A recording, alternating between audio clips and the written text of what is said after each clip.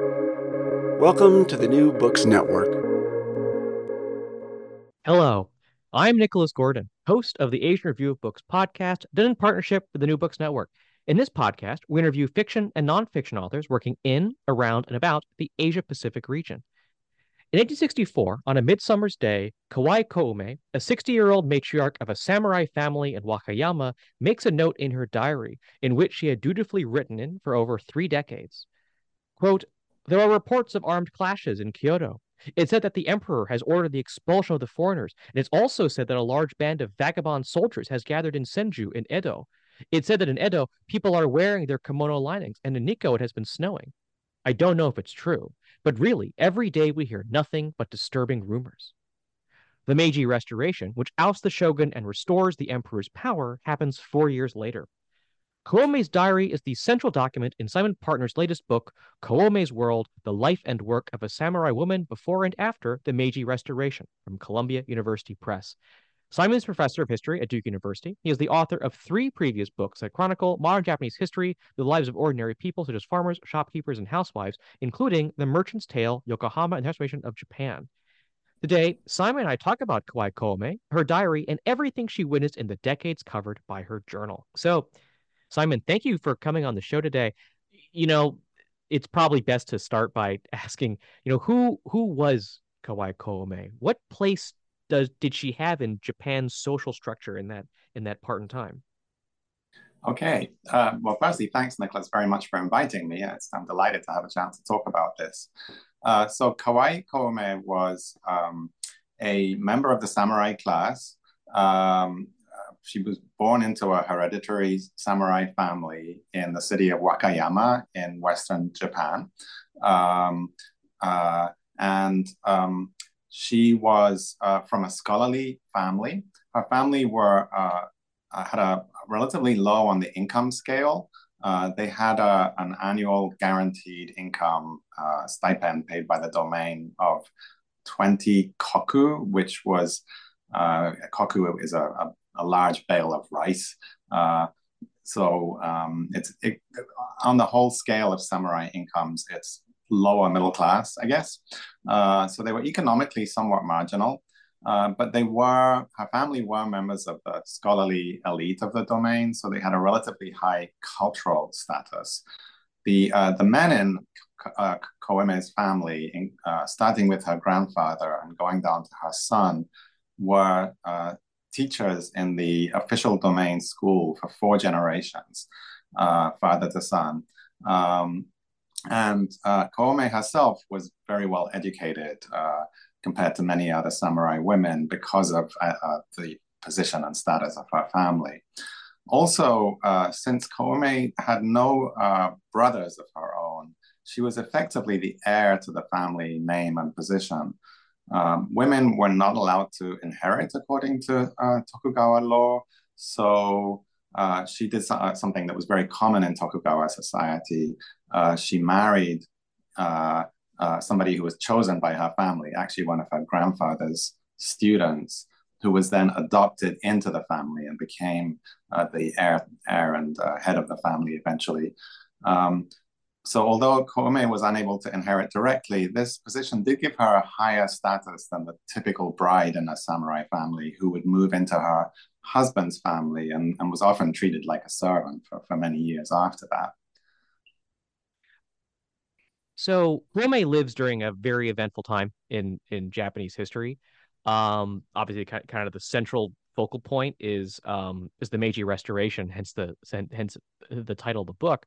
But what were some of the major events that Koume maybe not quite witnesses, but is around for during the decades that she's writing her diary? Yeah, absolutely. So, I mean, this was one of the reasons why I was very attracted to Koume, to writing about Koume when I discovered her diary.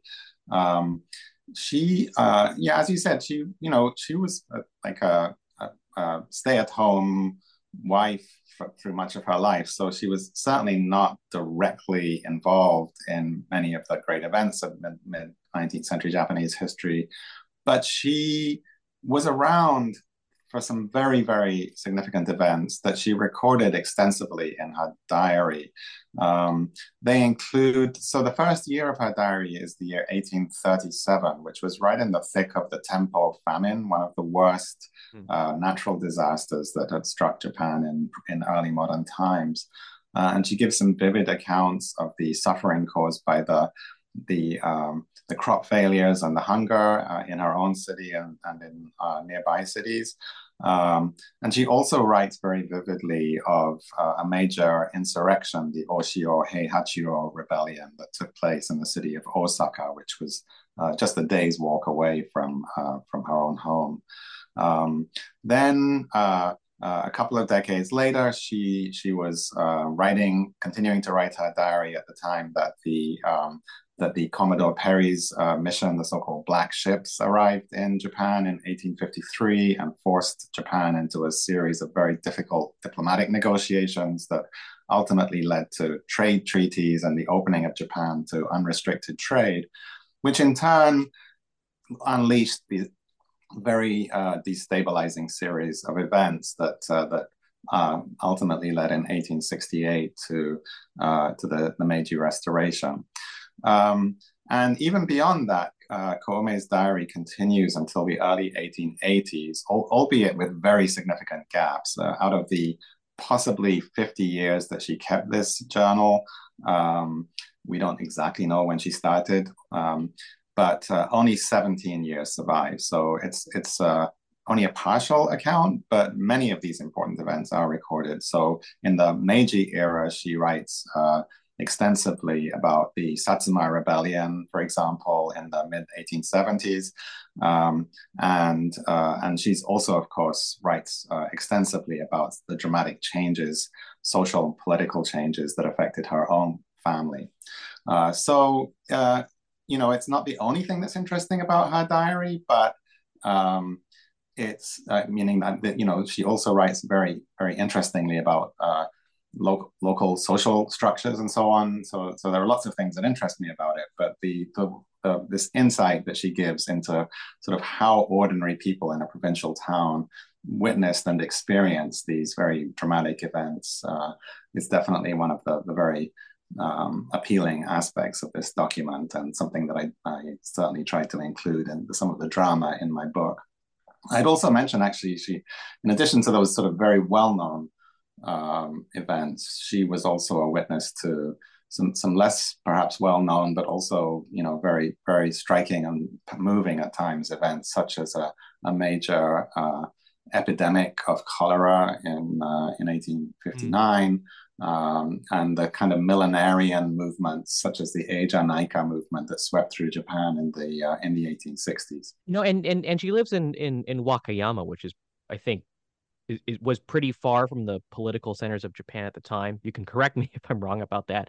But what actually kind of was like the part of Japan that she lived in? How did that kind of connect to, I guess, first the shogunate, and then I guess the post-Meiji Empire? Yeah, so thanks. So that's actually one of the other things that really interested me about Koume, was that she was not living in the one of the great political centers such as Kyoto or of course Edo, the shogunal center. But in a provincial city. So I was very interested going into this to see exactly the question you just asked. How would they have been affected by these events, and how did they perceive them compared to witnesses in Edo and other major centers? So Wakayama, though, is it's a complicated situation. So geographically, it is fairly remote. I mean, it's probably 300 kilometers from Edo. Very, very long walk to go between one city and the other. And it's although it's relatively close to Osaka and Kyoto, it's out on its own peninsula. So it's very much its own place. I would imagine that the people growing up in Wakayama, actually the name of the domain was Kishu, named after the Ki Peninsula that Wakayama is located on. I would guess that their sense of identity really revolved around Kishu domain much more than around some concept like Japan or the shogunate. But having said that, they were also very connected for a variety of reasons. So one was that the lord, the daimyo of Kishu domain, was a senior member of the Tokugawa family. So the domain, by the very first shogun, Tokugawa Ieyasu, created the domain and bestowed it on one of his sons. And there were three branch families of the Tokugawa who had all been given major domains, who were also eligible to inherit the position of shogun if the direct line failed for any reason. That happened, I think, twice during Kishu domain, during the life of Kishu domain, that the daimyo of Kishu domain actually became shogun, once during Koume's lifetime, in fact. So in that sense, they were very closely allied with the Tokugawa shoguns. And there was, Wakayama had a large presence in the city of Edo, and there was a very active coming and going of samurai families between Wakayama and Edo. I think something like 2,000 samurai families actually who were from Wakayama, actually lived in Edo, including Koume's husband for a couple of years, which unfortunately are missing from the diary, so we don't really learn anything about how he experienced that. And I'd say, another feature that makes Wakayama more connected than you might expect is its proximity to Kyoto. So that's a couple of days walk away from Wakayama, relatively close. There was a lot of interaction between the two cities. And although Kyoto was more a cultural center through much of the Tokugawa period, during this crucial era of the 1860s, this revolutionary period, Kyoto really became the center of political activism. And so Koume's proximity to Kyoto and the involvement of Wakayama samurai in some of the military and other activities that were going on in Kyoto gave her a very direct experience of these dramatic events. And there was even one other factor, I think, that perhaps made Wakayama feel perhaps much more central than its location might suggest, and that is that it had a very extensive coastline, which in many ways sort of guarded some of the main geographic centers of Western Japan. So, if you could penetrate this area, so Wakayama itself is based right on the edge of the inland sea, and if you could command that coastline, then you also probably had quite easy access to Osaka and potentially Kyoto. So especially when the threat from foreign adversaries became very real in the 1850s, Wakayama, despite its distance from Edo, was considered a pretty important strategic location as well. Sorry, that was a long answer to your question. Well, I mean, we talk about these samurai families. I think both generally, but also I guess in the specific case of Koume's family. I was trying to think of like what would be like a modern equivalent to like, I guess the class status of these families. I was making my brain was going to like graduate students or something, a lot of cultural status, but or like the people that work in like publishing houses in New York or something. But I guess the samurai families had high status, where did not maybe have a great amount of net worth, but had a very strong cultural status. But how did families like Koume's, like how did they, I guess, quote unquote, earn a living? What was the household economy like? Yeah, well, great question. It's not an easy question to answer, because of the complexity of samurai society. So, throughout Japan, we're looking at maybe 6% of the Japanese population. And I think given the clear privileges that these people had, I think it's perfectly reasonable to call them an aristocracy of sorts. And yet within that aristocracy, there was a huge variety of income and status. So, at the top end of the scale, there were actually many samurai who were very powerful politically and also very wealthy, really traditional aristocrats, I guess. At the bottom end, there were people below the level of Koume and her family who really had extremely marginal incomes, maybe nothing guaranteed at all, in fact, and just what they could earn, who had the status of samurai, but really effectively none of the privileges, and who often just blended into the main population through marriage and so on. So it was a much although in theory Japanese society was rather rigidly divided. It was a much more varied and porous kind of a situation than you might expect. So looking more closely at Koume's family, and I think they were typical of the sort of middle ranks of samurai families, both in Wakayama and beyond. Their core living, if you like, came from a hereditary stipend that was given to them by virtue of their status as retainers of their own daimyo. So in the case of Koume's family, that was equivalent to about 20 koku.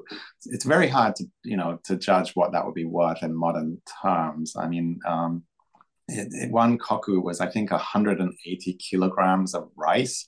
I think today a kilo of rice costs about maybe $10. So 20 koku might be equivalent to about $20,000 or $30,000 perhaps, which would be a pretty marginal income in the United States. And perhaps the graduate student analogy is not so inappropriate there. But I would also add that because of the financial mismanagement of many domains, including Wakayama, most samurai families were not paid their stipends in full. In Koume's case, it was usually they only ended up getting between a third and a half of that. So they actually had even less than that might indicate. On top of that, in Koume's family's case, they had official positions as teachers in the domain school, and that came with some supplemental salary, depending on how senior they were in the school hierarchy. So at the beginning of the diary, when Koume and her husband are in their 30s, they are living on a very marginal income, so including everything, maybe 20 koku, and they were stumbling from one financial exigency to the next. So most months they didn't have enough cash to make ends meet, and Koume, who seems to have been mostly in charge of managing the day-to-day finances in her family, she really had to make do with a lot of scrimping and saving. And even then, she usually ended up pawning valuable family items, particularly clothing. So she was constantly going. She, as a samurai woman, she really it was below her status, I guess, to do this in person. So she would employ these female intermediaries to go to the pawn shop. So actually their local pawn shop was known as the Iseya, the House of Ise. Ise being one of it was actually in the Wakayama Peninsula, but it's one of the main sacred sites for one of the great shrines of Japan is in Ise. So she used to call, when she would send her servant to go and pawn goods, she would call it sending them on the Ise pilgrimage, and that happened just about every month during the early years of the diary. Later on, the salary increased and to somewhere around 50 koku, so more than double, and that helped a lot. But even that really wasn't enough for them to get by. So they also did a variety of activities, and I think this was very common with samurai families throughout Japan. Some forms of private enterprise, so whatever it might be, for very low-ranking families, it was usually some kind of hand production, sort of sewing or something like that. For Koume's family, because they were well educated, they added to their income through private teaching activities. And also Koume herself was a highly trained artist and was quite well known as a female artist in Wakayama. It was a tricky financial proposition because many of the people that acquired her art in one form or another considered it sort of a little dirty to do financial transactions, I guess. And Koume wasn't really able to ask for cash. So a lot of the compensation, not just for her own art, but actually for many of the sort of extra activities that they did, were paid in kind in one form or another. So non-cash income was also an extremely important part of the family economy.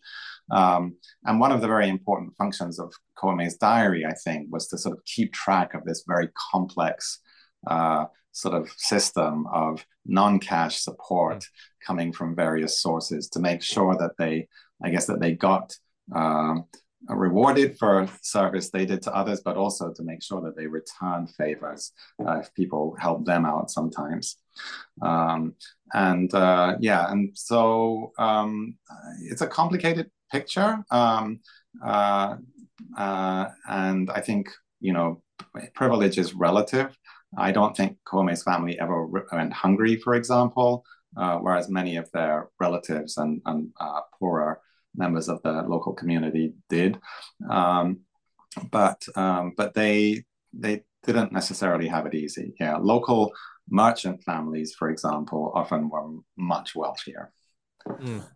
Koume also, I think, writes a lot about, they say news, but it seems more like rumors that's filtered through many, many people, sometimes quite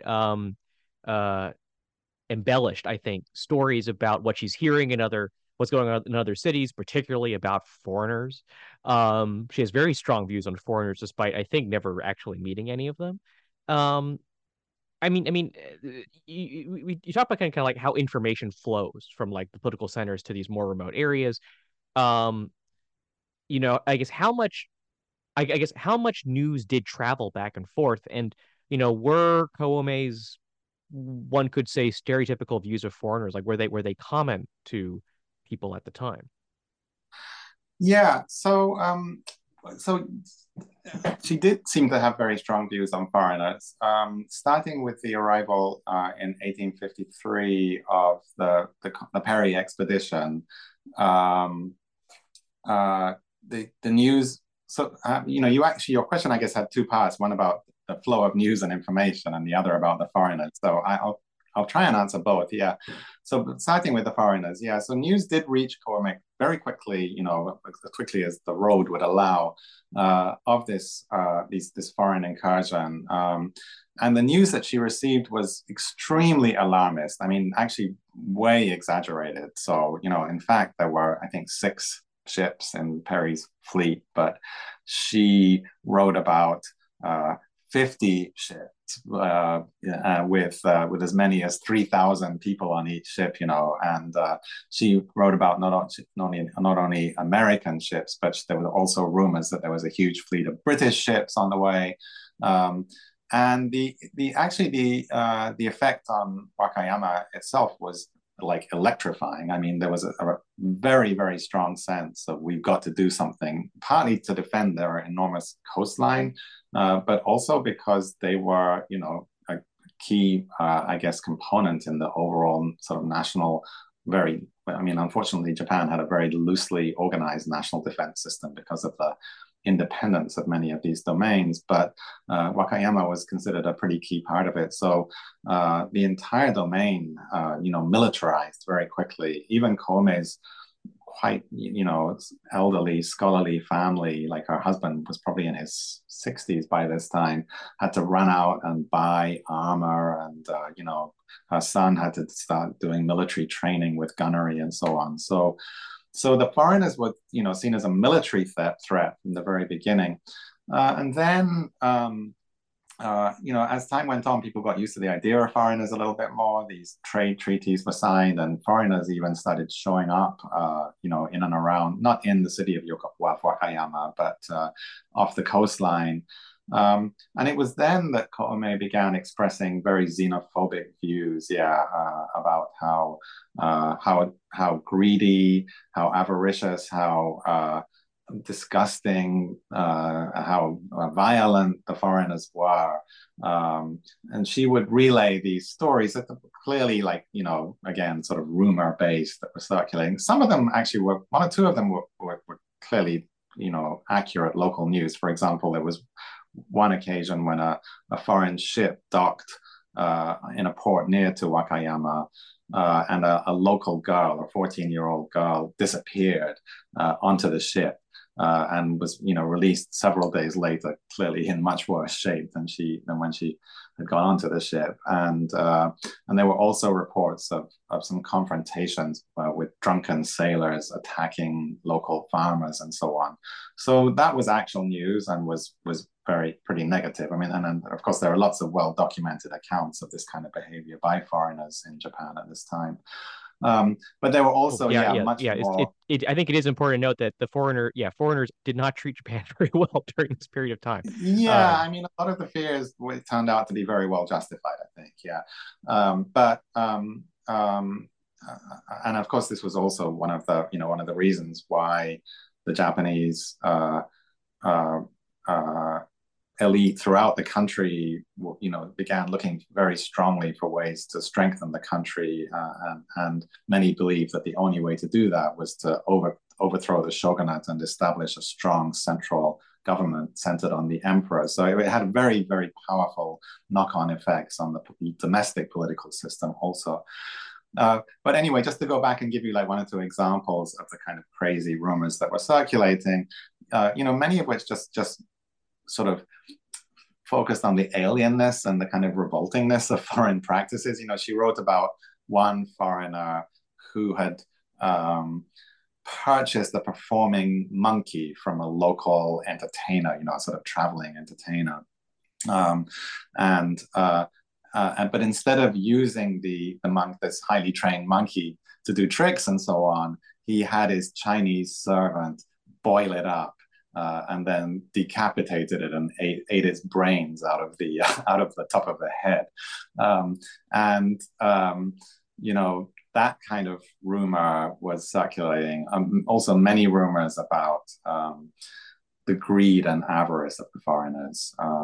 Some of them were pretty long, clearly, sort of apocryphal stories, but that's the sort of examples of the xenophobia. There's no actual evidence from the diary that Koume herself ever met a foreigner. So maybe I can go back to your first question, though, about, or your introduction to your question about the circulation of news and information, because I do think that's a very interesting aspect to Koume's life and diary. So, the fact that she kept a diary, of course, meant that she was recording information on a daily basis. And the diary gives a really interesting insight into the way this information was circulating. So, there were no newspapers as such in Tokugawa era Japan. There were a lot of printed news sheets of one kind or another, most of them underground, some of them very scurrilous, most of them extremely sensationalist. And Koume was clearly consuming those on a daily basis. So I don't know whether she bought them herself or whether they were just circulating from family to family, but she was often transcribed sections of these broadsheets. Most of what they contained was, as I say, sensationalist, often based on rumor rather than fact. There was very little attention to what we might call journalistic standards, I guess. And because they were underground, the government highly disapproved of this kind of thing. There were really no censorship or rules that were able to control them very effectively. Many of them also contained satirical verses, often severely criticizing local and national politicians. And Koume loved all this stuff. I mean, she often reported gleefully on the scurrilous verses that were circulating about the politicians, whether it's national or local. And it also appears as though this sort of network of printed and also, I think, probably verbal rumor mongering was circulating both on a national and a local level. So it appears as though Koume was both reading nationally circulating broadsheets, but also very local ones about extremely, focusing on very local events. So there was obviously an enormously vibrant media culture, if you like, going on that Koume was very much plugged into. And so if you don't mind me just expanding on this just a little bit more. So you might ask, well, why was Koume keeping this diary, and what was she really doing with her life? Like what place did the diary have in her daily life? And that's also, I found that very, very interesting to think about. So, she was essentially what we might today call a housewife, although I think that's, probably not a very accurate way to look at Tokugawa family life.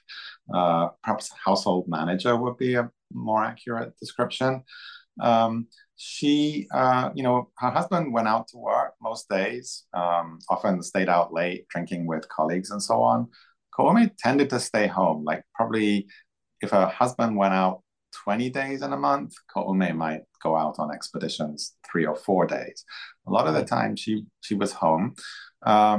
She was, of course, she had one child, so she was responsible for his upbringing. There was also a household staff that she was responsible for. So, they had usually 1 or 2 maids helping out in the house, sometimes live in, sometimes coming every day. They had helpers to, work in the garden, to help them with little construction projects around the house, and other things. Whenever her husband went out on official business, he had to be accompanied by a retainer of some sort. That was sort of what the protocol demanded. So they couldn't afford to actually hire a full-time retainer. So they would sort of hire people by the day to help out with that. So she was sort of responsible for all those aspects of management of the family. She was also responsible for managing the family's finances, at least on a day-to-day basis. And that included food, managing the food and making sure there was enough of it and so on.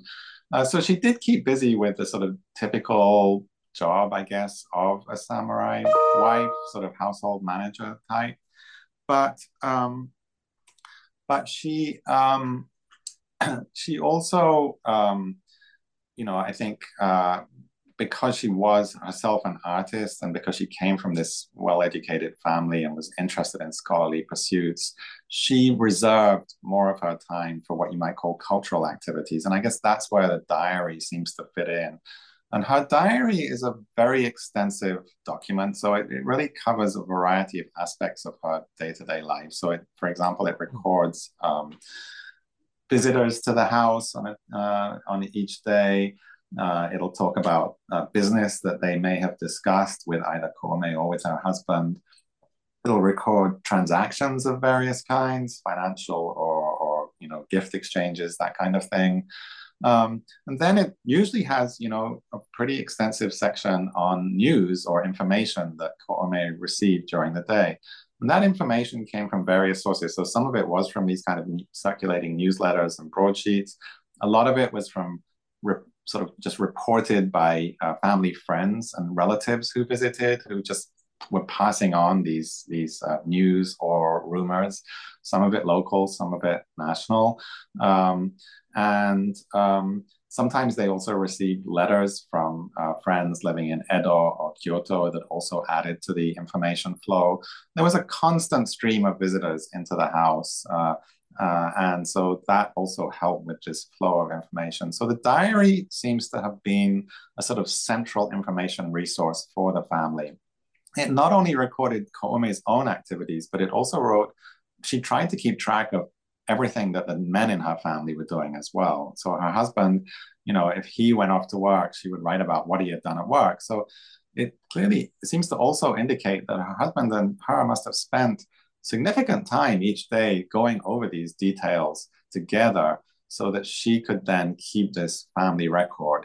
This is actually really unusual for a woman to be keeping a kind of a family journal of this kind. More commonly, women who did keep diaries would, they would be more like literary documents where they would write poetry or, talk about elegant things they had done. And Koume did sometimes include poetry in her diary, but really it's more like a business document. A lot of it is about the news and important information that might affect her family or that affected the society more broadly. Yeah, so the information economy of this family, I think, gives some interesting insights actually into the general circulation of news and information throughout Japan during this time. They were considering how much rumor was circulating. I think they were actually very well informed about what was going on in the country, even though things, like news tended to start with wild rumors. It often settled down into much more accurate accounts. Often the local government itself, like the government of daimyo, would also chip in with, more accurate information. Although I have to say that their own government also sometimes was a big spreader of fake news when it was not in its interest to have accurate information circulating. Long answer to your question. I'm sorry. Well, I mean, let's move forward in time now. To post Meiji Restoration. Um, the shogun is overthrown. There's a new system in place. There are pretty large reforms to the samurai system. How does the Meiji Restoration change Koume's the circumstances of Koume and her family? Yeah, great question. And one of the very interesting things about this diary is the insight that this gives into how a sort of ordinary lower ranking samurai family managed this very radical transition. So the Meiji Restoration was actually, pretty devastating for samurai families. So it very quickly became clear to the new government that they could not afford to keep paying the hereditary stipends of samurai throughout the new nation of Japan. And it would have completely drained their finances. So after a year or two, they started introducing policies that drastically limited the privileges of the samurai, particularly financial, but also social privilege. So they started by commuting the income to there were actually several steps, but ultimately what it amounted to was that the government, instead of paying an annual salary, just gave a government IOU to the samurai, like a bond essentially. And with the inflation that came in the 1870s, those bonds rapidly became worth next to nothing. So Koume's family essentially lost its hereditary income, and the status of the samurai class, so in fact all of the class system, was officially abolished at the turn of the 1870s also. So they really lost all of their privileges. In addition, since the domain itself was abolished in the early 1870s, the domain school also closed down. So the institution that had employed 4 generations of Koume's family also closed down. So Koume's son, who was by this time the family head, her husband had passed away, lost his job and had to make do. I think it was very challenging for them. Although Koume only had one son, he had, I think, 6 children. So a pretty large family to take care of, including 2 daughters who were marriageable age that, needed expensive weddings and dowries and so on. So they had a lot of challenges to deal with. And so how did they deal with those challenges? One thing, unfortunately, the diary is missing for the years 1868 to 1875. So there's some very crucial parts of this period. We really can't find out much about what happened. But when it takes up again, they seem to own several rental properties that they somehow picked up during the course of that restoration period. So they gave a somewhat steady income to the family, although not nearly as much as you would expect from, I think they altogether had maybe 70 individuals living in their rental houses. That sounds like wealth, but it really was much more marginal than you might think.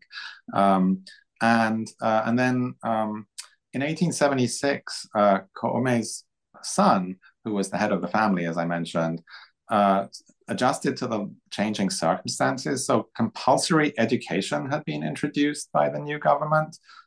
Every town and village had to open its own elementary schools.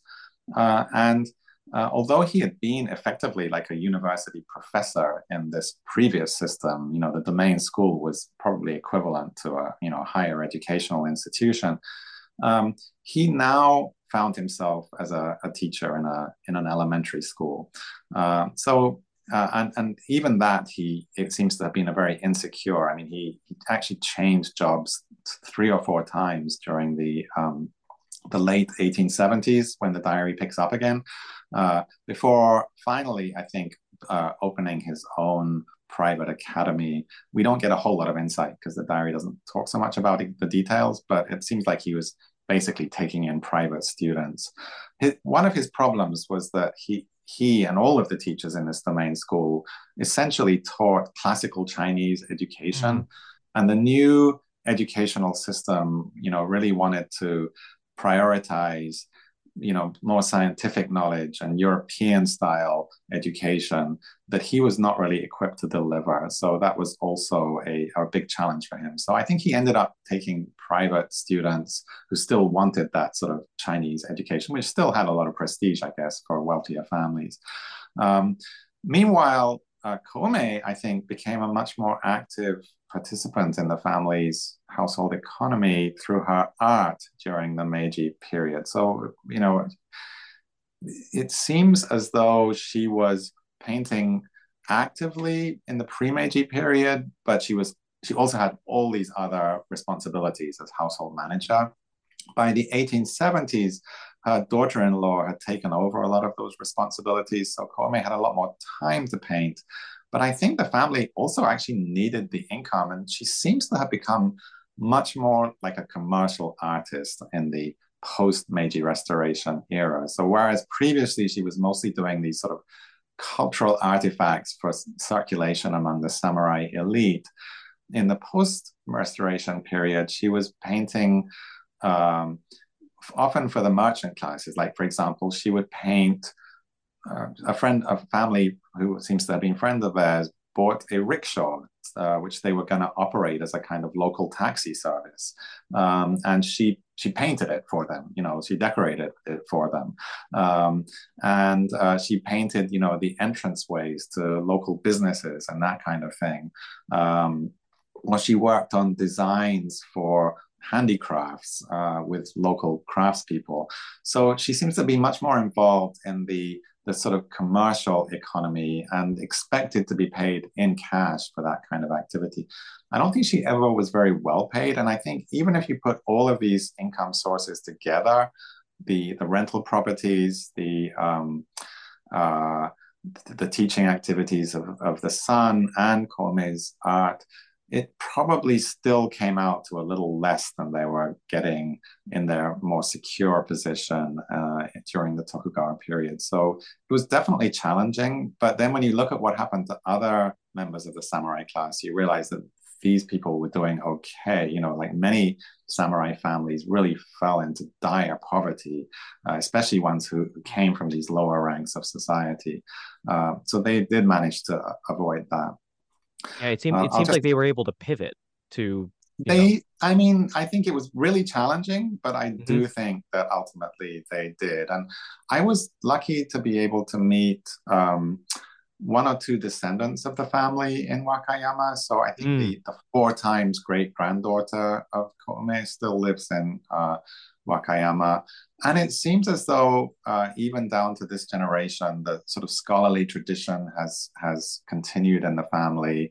Clearly members of the educated middle class. Yeah, even to this day. Well, that's a good subject. Next question was like Koume's diary. I think has a little bit of a fan club in today's Wakayama. How's the diary seen today? Yeah, so there is indeed a wonderful group of local historians who were for me just a joy to get to know. Mostly, not young people, who for whatever reason have become enthralled with this diary as a piece of local history. Beyond Wakayama, honestly, Koume's diary is not very well known, and her story is not well known. So there's only one other book that I'm aware of that has been published about her, and that was published by a local historian, a member of this society. For me, it was a really helpful resource, but I don't think it's circulating widely. Among scholars, Koume is somewhat known. I mean, she's one of the rather few known female artists from this period, but she's considered a very minor one, I think, today. I would say that she is somebody who is squarely in what I think of as my wheelhouse, which is finding people who really have become forgotten by history, mostly because they never had a strong voice, and trying to sort of bring them back to life and try and understand how these dramatic events in Japanese history was really understood and experienced by relatively powerless, voiceless people. When they did have choices, I'm fascinated by the choices that they made. But I would also add that although I don't think that these local historians, they actually have a little society called the Society for the Enjoyment of Koume's Diary, which I was a very keen member of until COVID hit in early 2020, when their activities unfortunately came to a stop. They themselves, I think, are a very interesting sort of case study, perhaps, in the stability and ultimately the stability and continuity in Wakayama society, even in spite of enormous social transformations that have taken place over the last 150 years. These are people, I think, that Koume would easily have recognized. They are often, many of them are housewives of one kind or another. They are extremely well educated, highly cultured, and very, very, well versed in the same kinds of cultural traditions that Koume herself was trained in. Wakayama is a pretty conservative society. It's had a lot of continuity, despite the fact that, unfortunately, the city was more or less completely destroyed by American bombing in World War II. So, very little of the physical geography of the original town has survived. And yet, it's a tribute, I think, to the amazing resilience of Japanese social structures, that how much of the society that I saw in this local group of local historians, how much seems to resonate with the society that Koume herself lived in. Maybe I want to end by looking at kind of this class of history books that looks at the lives of ordinary people. I mean, you mentioned in your book, I think, and praising your book, Stranger in the Shogun City by Amy Stanley, who was in fact one of the very first interviews I did on this podcast several years ago. But in your view, what do we gain by looking at ordinary people who, didn't have a lot of, like, they aren't, the great men of history that like changed the trajectory of countries and societies. But you still learn a lot about what's going on, like, on the ground. I mean, what do you think is the value of looking at these primary source documents in depth? Yeah, so I mean, for me, I think this has been I've had a sense of mission about this for the last 20 years or so. And I think part of it is, I'm not quite sure what adjective to use for it, actually. I mean, it's not just a sort of scientific scholarly interest, but also to some extent an emotional and even spiritual one. I mean, I feel that most of history was lived by people like Koume, like, people who have just disappeared for the most part. And I think that the act of trying to bring one of these lives back to sort of three dimensions, and to show that these were real people who were suffering, who were experiencing joy, who were, leading ordinary lives, but also living through important historical events, is really important just in and of itself, regardless of what we might learn about history as such. So that's sort of one answer. But I also do think that these life stories can offer very significant insight. So I think perhaps broadly, this kind of history fits into the category perhaps of micro history, although, it's when people often ask, well, is this really biography, when it's not of somebody famous? Is it micro history? Probably microhistory comes closest. And I think that the goal of this kind of history is to paint a vivid portrait of something very local, but at the same time to connect it to the larger trends and larger events that that the more mainstream historians are writing about. And in doing so, you do get a very different point of view. With a point of view that might challenge a more sort of dominant narrative about, for example, Japanese ideology. So just to give one example, I wrote a biography of a villager in the early part of the 20th century. And he was one of the leaders in his village, a small village in Kanagawa Prefecture. And he had to lead his village. He was actually mayor of the village during the Russo-Japanese War. And I think that there's a kind of a broader narrative about the effectiveness of the emperor-centered ideology in Japan. That there seems to have been for many years, a perception that the Japanese government was somehow extraordinarily successful in generating passionate and even fanatic devotion to the emperor among the population, to the point that they were happy to go off, and fight in wars, for the sake of the emperor and so on. And to some extent, I guess it's always been clear that there's a bit of propaganda in this, but it was really interesting to me to see from a very close-up point of view how this village actually interacted with the war. And it became very clear to me that absolutely everything they did was not out of volunteerism, but out of coercion.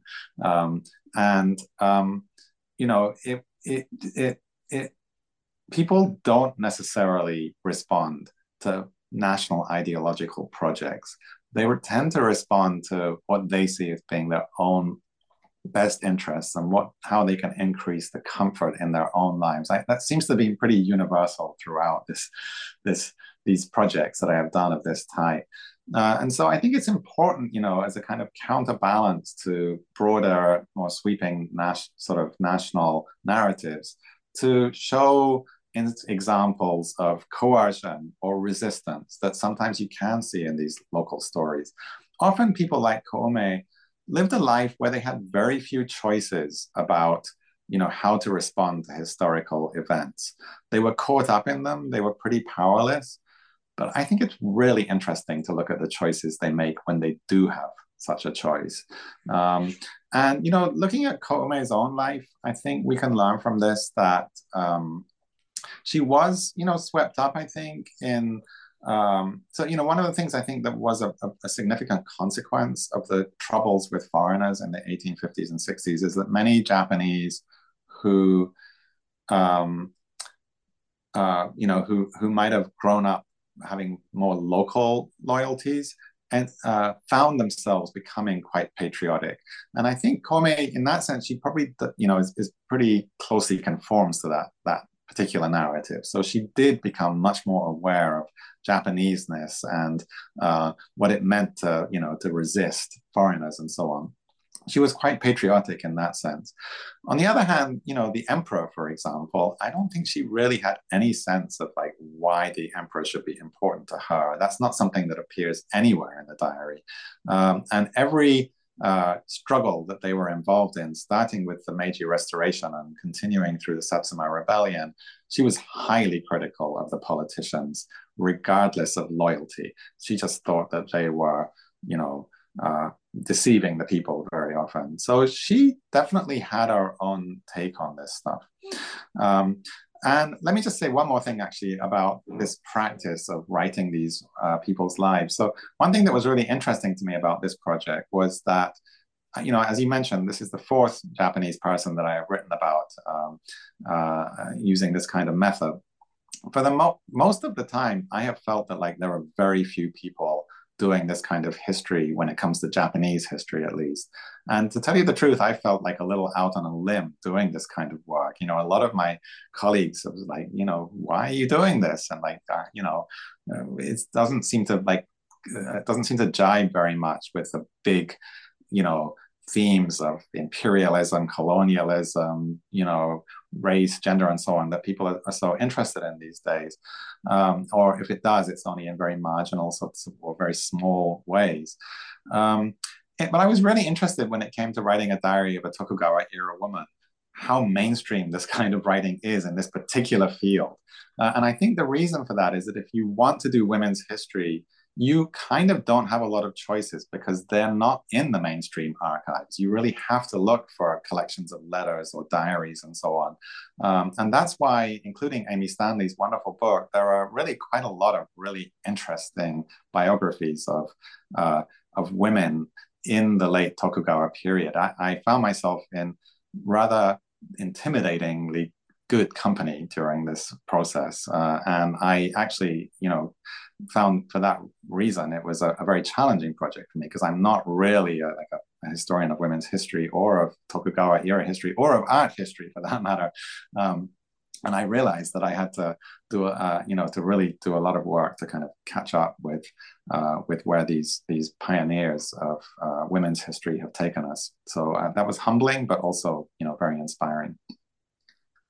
Well, I think that's a great place to end our conversation with Simon Partner, author of Koume's World, The Life and Work of a Samurai Woman Before and After the Meiji Restoration. Simon, I actually have two final questions for you, which are, where can people find your work? Not just this book, but all of your work. And what do you think the next project might be? Is there another ordinary Japanese person that you may want to profile? Yeah, so, well, the answer to the first question is all of the books are still in print. The first two were published by the University of California, the most recent two by Columbia University Press. I think you can find them on Amazon. To tell you the truth, I'm not totally clear about the ebook situation for any of them. I think most of them are available in some kind of ebook format also. But anyway, yeah, or go to your library and ask. That they are still available. As for what I'm going to do next, I have been taking some time to think about that. As I mentioned, I felt a little out on a limb for a lot of my career doing this kind of work, and I've been wondering if I should move on and try something else. But I think it's a good opportunity for me to take a little bit of time and think that through. So the answer is actually, I don't know. But thanks for asking. You can follow me, Nicholas Gordon, on Twitter at NickRIGordon. That's NickRigordon. You can go to AsianReviewBooks.com to find other reviews, essays, interviews, and excerpts. Follow them on Twitter at Book Reviews Asia. That's reviews plural. And you can find many more author reviews at the New Books Network and newbooksnetwork.com. We're on all of your podcast apps, Apple Podcasts, Spotify. Rate us, recommend us, share us with your friends. Support us interviewing those writing in, around, and about Asia. Stay tuned for more news and who's coming up on the show. But before then, Simon, thank you so much for coming on the show today. Thank you, Nicholas. I really appreciate the opportunity.